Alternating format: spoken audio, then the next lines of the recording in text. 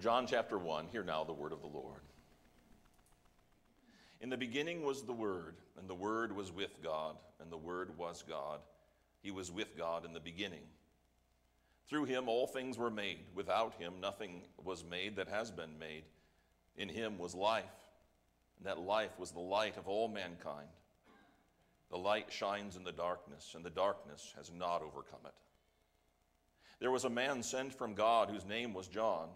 He came as a witness to testify concerning that light, so that through him all might believe. He himself was not the light. He came only as a witness to the light. The true light that gives light to everyone was coming into the world.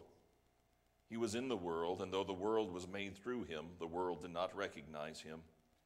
He came to that which was his own, but his own did not receive him. Yet to all who did receive him, to those who believed in his name, he gave the right to become children of God. Children born not of natural descent, nor of human decision, or a husband's will, but born of God. The Word became flesh and made his dwelling among us. We have seen his glory, the glory of the one and only Son, who came from the Father, full of grace and truth. John testified concerning him. He cried out, saying that this is the one I spoke about when I said, "He who comes after me has surpassed me, because he was before me." Out of his fullness we have all received grace in place of grace already given. For the law was given through Moses. Grace and truth came through Jesus Christ.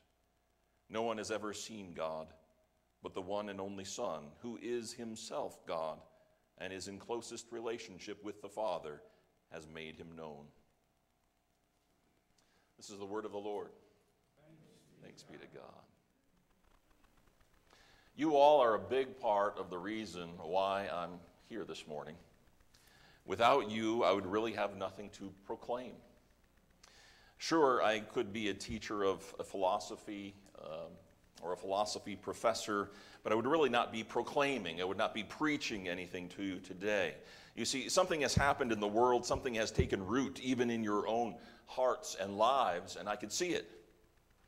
Your love, your faith, your sacrifice, your commitment, your joy show that something has given you life and meaning and purpose. And I can see that. And I experience that in our own faith community, our church here at Fellowship. So I know that I'm not just a philosophy teacher, but that I'm pointing to something. I'm proclaiming something that's very real and very tangible, something that I could see in most of you here this morning. It lives within us and among us, as imperfect as we are. As a mixed bag that the church is today, I could see it living within us and among us and expressing itself through us. Without you in flesh and blood, I'd wonder if it were just another philosophy or just someone's teaching I was just passing on. But praise be to God, it's more than that. Today I have something to proclaim to you. Today I have something to preach about. I have something to say from God's Word. Praise be to God. Well, Christmas, what is Christmas? Well, I watch a lot of Christmas shows over and over again every year. And well, inevitably, someone, an actor, always says something like, Christmas, well, it means something different to different people. And you get the sense that Christmas can mean, well, whatever you want it to mean. That it doesn't really have any basis in history or fact or logic or reason. Whatever it means to you, it means to you. Whatever it means to me, it means to me.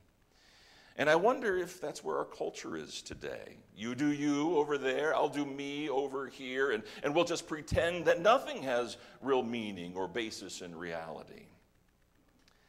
You know, as a culture, we also tend to toy with certain Eastern religions, as seen in our use of certain religious terms like karma, or our use of the word universe, like the universe has given me a bad day, or the universe is going to make things right. So the sense we get from our culture is that there is this impersonal force behind the scenes, kind of orchestrating things or directing things in our lives, and apparently making sure things like karma happen, especially for those who have been naughty to us. The universe brings justice, and maybe you hear that from your friends. I don't know. Well, I found this to be very interesting this week, considering this passage that we're preaching on Christmas morning. This aspect of our culture is very similar, it seems to me, like the one the gospel writer of John is addressing. A Greek Gnostic understanding was that there was this impersonal force behind the scenes giving life, meaning, and purpose for the whole universe. And they gave it a name, and they called it Logos, our universe, maybe. Logos is the ultimate reality behind all things for the Greek Gnostics. So where Matthew was giving us a Jesus and telling us about the Jesus that the Jews were longing for and the Messiah who was to come, Luke gave us the nitty-gritty details, the juicy details about the events that happened and when Jesus came into the world with the shepherds and the angels and Mary and Joseph in the manger. Well, John takes it to a whole nother level here. John lifts our gaze even higher toward our understanding of Jesus as the second person of the Trinity. John is showing us how Jesus is the divine Logos, the Word made flesh. God speaks to all of humanity through the living Word, Jesus Christ. And that's Christmas. That's a biblical Christmas grounded in history and truth, in logic and reason, in the Gospels. In other words, God gets to define what Christmas is, not you or me. God gets to define Christmas. Well, there's some people who may not even know what we're talking about here, or who we are celebrating or worshiping on Christmas. Well, even non-Christians, non-religious people celebrate this religious holiday called Christmas by giving each other gifts on December 25th, and there's nothing wrong with that. Many people, though, forget, or at least it never enters their minds, that Jesus is God's gift to us, and therefore the reason that we give gifts to one another. But even Christians overlook an important fact. That Jesus existed long before the incarnation in Mary's womb and at his birth in Bethlehem. The cosmic, the pre-existent nature of Jesus that the Gospel of John shows us this morning. Jesus, the Son of God, existed with God from the very beginning, before the creation of all matter. In fact, the Bible says that all things were created by him and for him, and in him all things hold together. If you want to read more on that, you can read Colossians chapter 1. That's the cosmic Christ we worship this Christmas. It's the pre-existent Jesus, the second person of the Trinity, who's often forgotten at our Christmas celebrations that are often manger-bound and me-focused. Well, today many will readily acknowledge that a wise man was born, a special man, a prophet, and your Muslim friends will say that, a good teacher. Jehovah's Witnesses will say that too, and they wouldn't say that. They would say that Jesus is another one of God's creation, not made or begotten before time, I mean. But the prologue of the Gospel of John could not explain more clearly the cosmic Christ, the divine Christ. Well, just read John chapter 1, verse 18 again. No one has ever seen God but the one and only Son, who is himself God. You have friends that say the Bible never says Jesus is God. Who is himself God and is in closest relationship with the Father. He has made him known. But as John said, light shined in the darkness, but the darkness has not understood it or overcome it. Many people are groping in the darkness today for something tangible to hold on to in an unstable and uncertain world. Politicians offer hope with their political and economic answers to the human condition. Educational institutions offer education as the answer to all of our problems. Psychology and therapists offer their assessments and their solutions as well. Science has explained our external world, and psychology explains our internal world. And many in the modern world have emptied themselves of the ability to see a world where God is at the center, or even can have a biblical imagination anymore. I mean, is it even okay to believe in miracles anymore? Unfortunately, a pagan worldview has replaced a God-centered worldview. Everything happens by chance or just by cause and effect? Well, Leslie Newbegin, who's a missionary and theologian, he wrote how the gospel is foolishness to Westerners. Not to everybody in the world, but to Westerners. He says he had just as much difficulty talking about the gospel and talking about miracles to people in Great Britain than he did in India, where he was a missionary. The modern person has a difficult time seeing God, or seeing God in their world or God's activity in their own life. But the Bible declares the truth that God does intervene into human affairs, and he speaks to us. That God has entered our world and he's lived among us, God with us, Jesus in the flesh. John chapter 1 is full of profound and lofty declarations about the cosmic nature of Jesus, the Logos of God. Here in this gospel, we have truth claims that deserve and demand a response. We read about Jesus' divinity and humanity, his pre-existence and the incarnation, the revelation and the sacrifice, all compacted into this deceptively simple introduction to John's gospel. So let's quickly take a look at these four parts of the passage that we read this morning from John chapter 1. First, the Logos and God. The Logos and God. The first part of our reading, verses 1 and 2. Logos is the word for word in the Greek. In the beginning was the Logos, and the Logos was God, and the Logos was with God, and the Logos was God. He was with God in the beginning. And just like our children's message told us this morning, if we have a hard time understanding that, replace the word word with Jesus.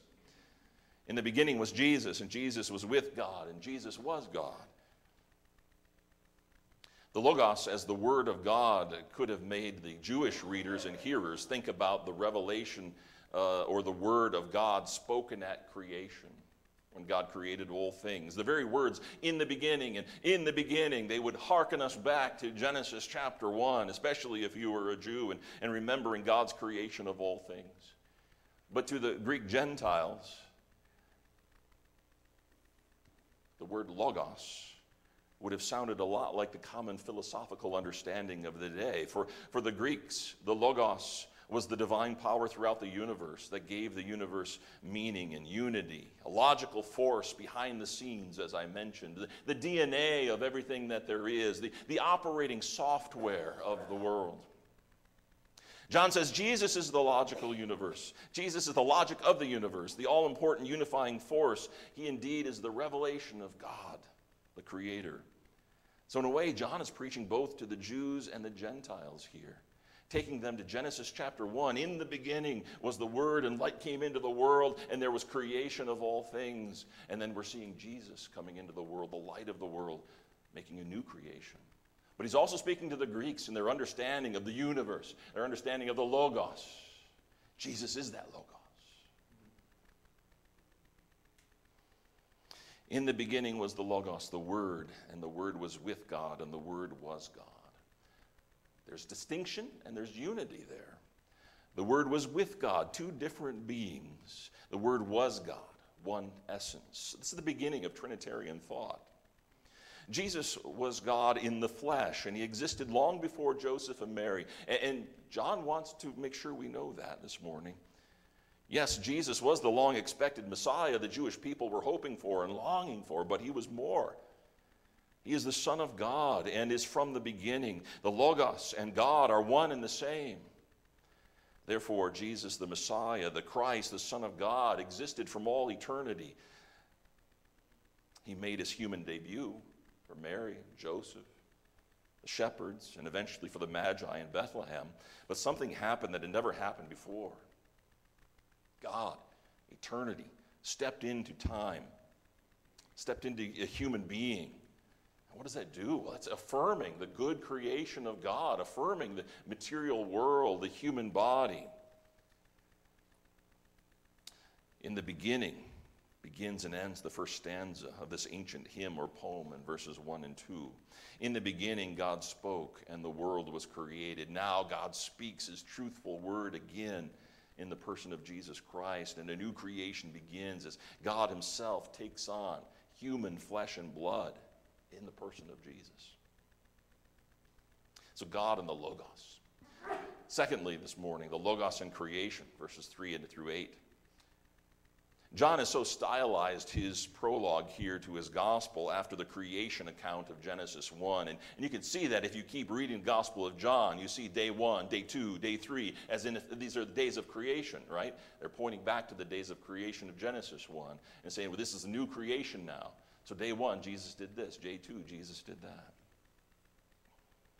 And everywhere we read about this, Jesus acting or doing something, it's God acting throughout the Gospel of John here. It's God creating, God redeeming. It is God's creative power at work in and through Jesus Christ. In verse 3 and following, it says, through him all things were made. Without him nothing was made that has been made. In him was life, and that life was the light of mankind. The light shines in the darkness, and the darkness has not overcome it.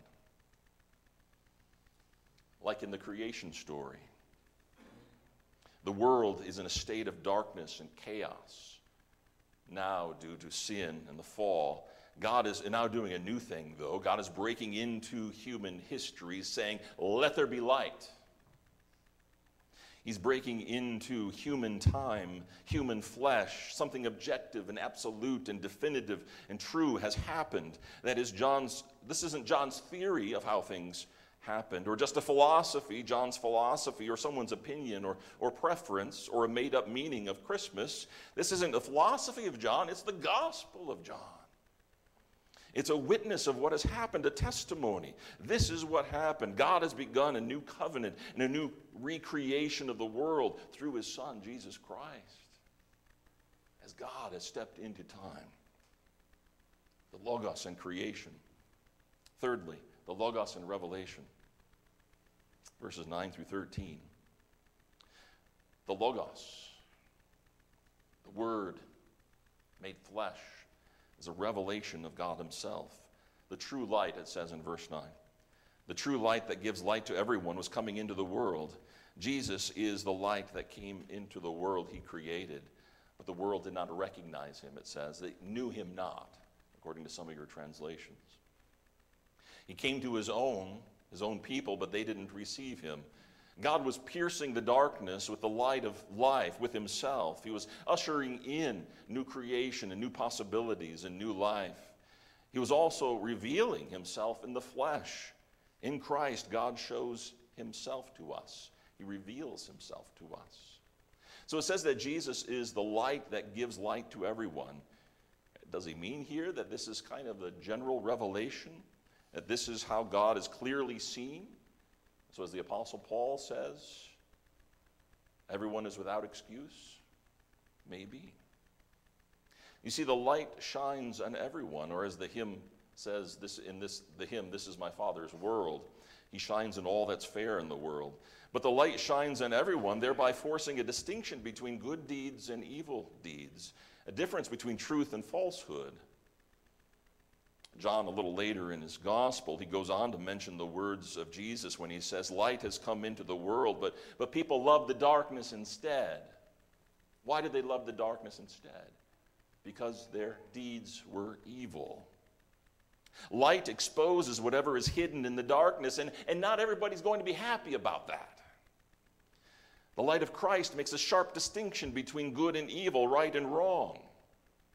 You see, Christmas is wonderful, but for some people, the light of Christ coming into the world and coming into their lives, well, it'll be disturbing as well, because it's going to shine some light on some dark places.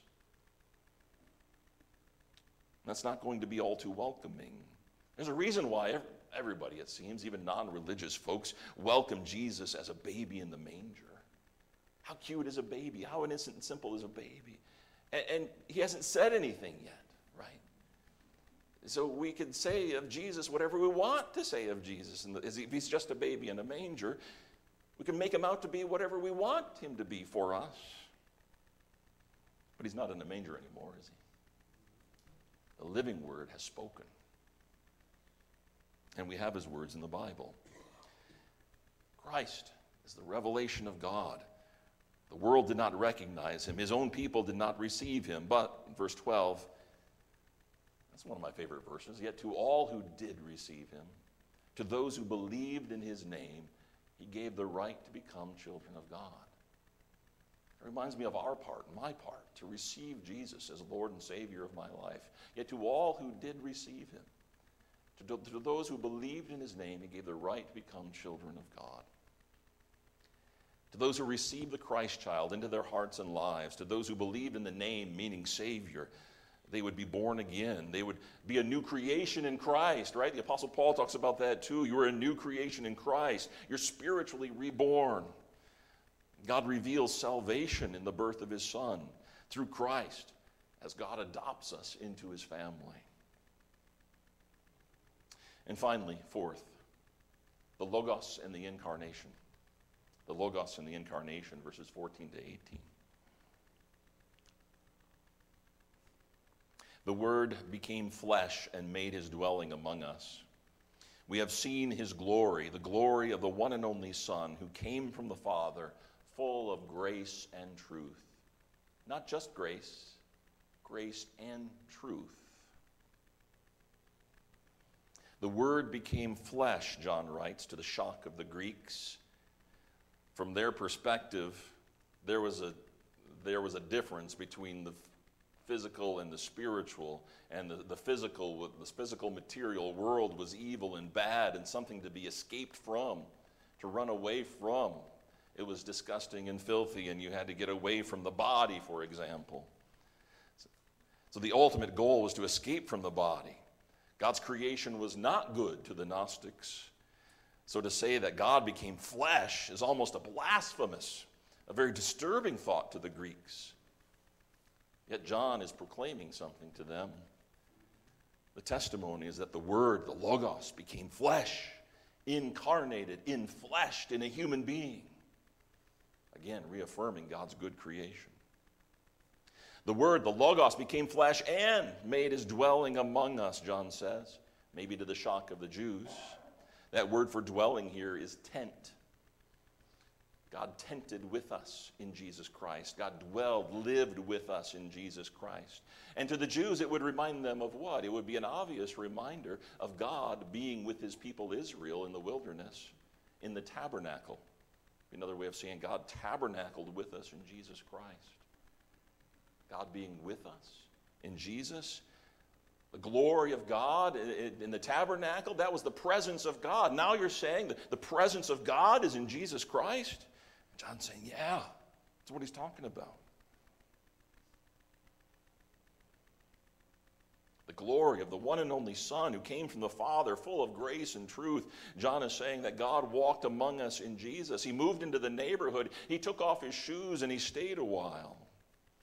Therefore, the glory of God is not just seen in his power and miracles, but in his very presence with us, even in his suffering and death too. And John's going to tell us this throughout his gospel. And then in verse 16 it says, out of his fullness we have all received grace in place of grace already given. Out of his fullness we receive grace upon grace already given. God never gives up giving us grace, his free gift, his undeserved, unearned gifts. Because Jesus is God in the flesh, his words have authority more than any other prophet or teacher in this world, an authority that exists whether we would ascribe it to him or not, or whether we believe in it or not. The Logos became flesh and walked among us. The Logos became one of us. That's a huge affirmation of God's good creation and God's commitment to the ones who have been created in his own image. That's you and me. That's how much God loves us. He became one of us. So John's not offering us another message of hope along the lines of the politicians or the educators or the psychologists or philosophers today. And I'm not just another teacher of philosophy this morning. This is what I proclaim.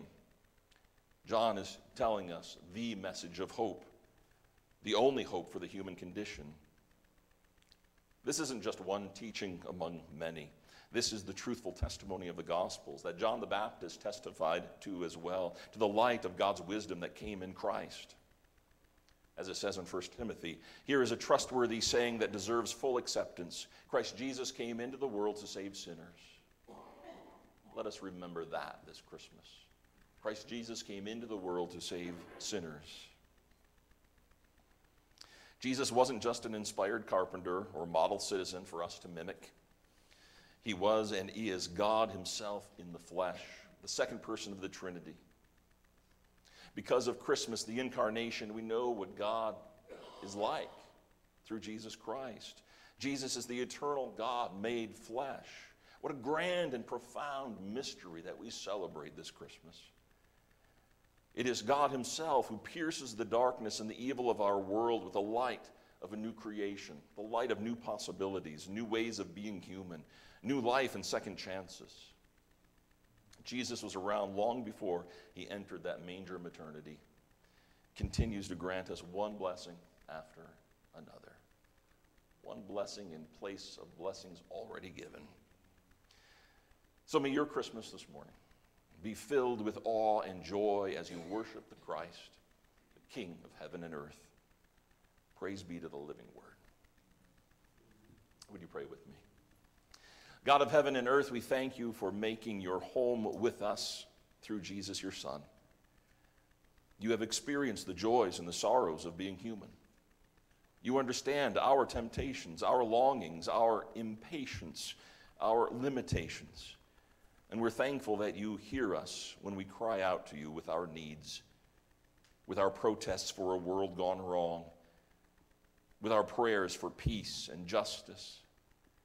And you hear us when we lift our songs of praise to you on this festive day.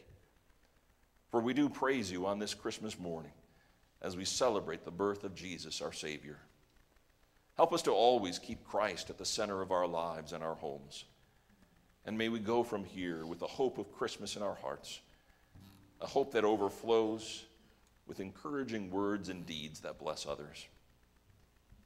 And may our works of service demonstrate the love that we have for you and each other. We pray this in the name of the one who came to save, even Jesus our Lord, our Emmanuel. Amen.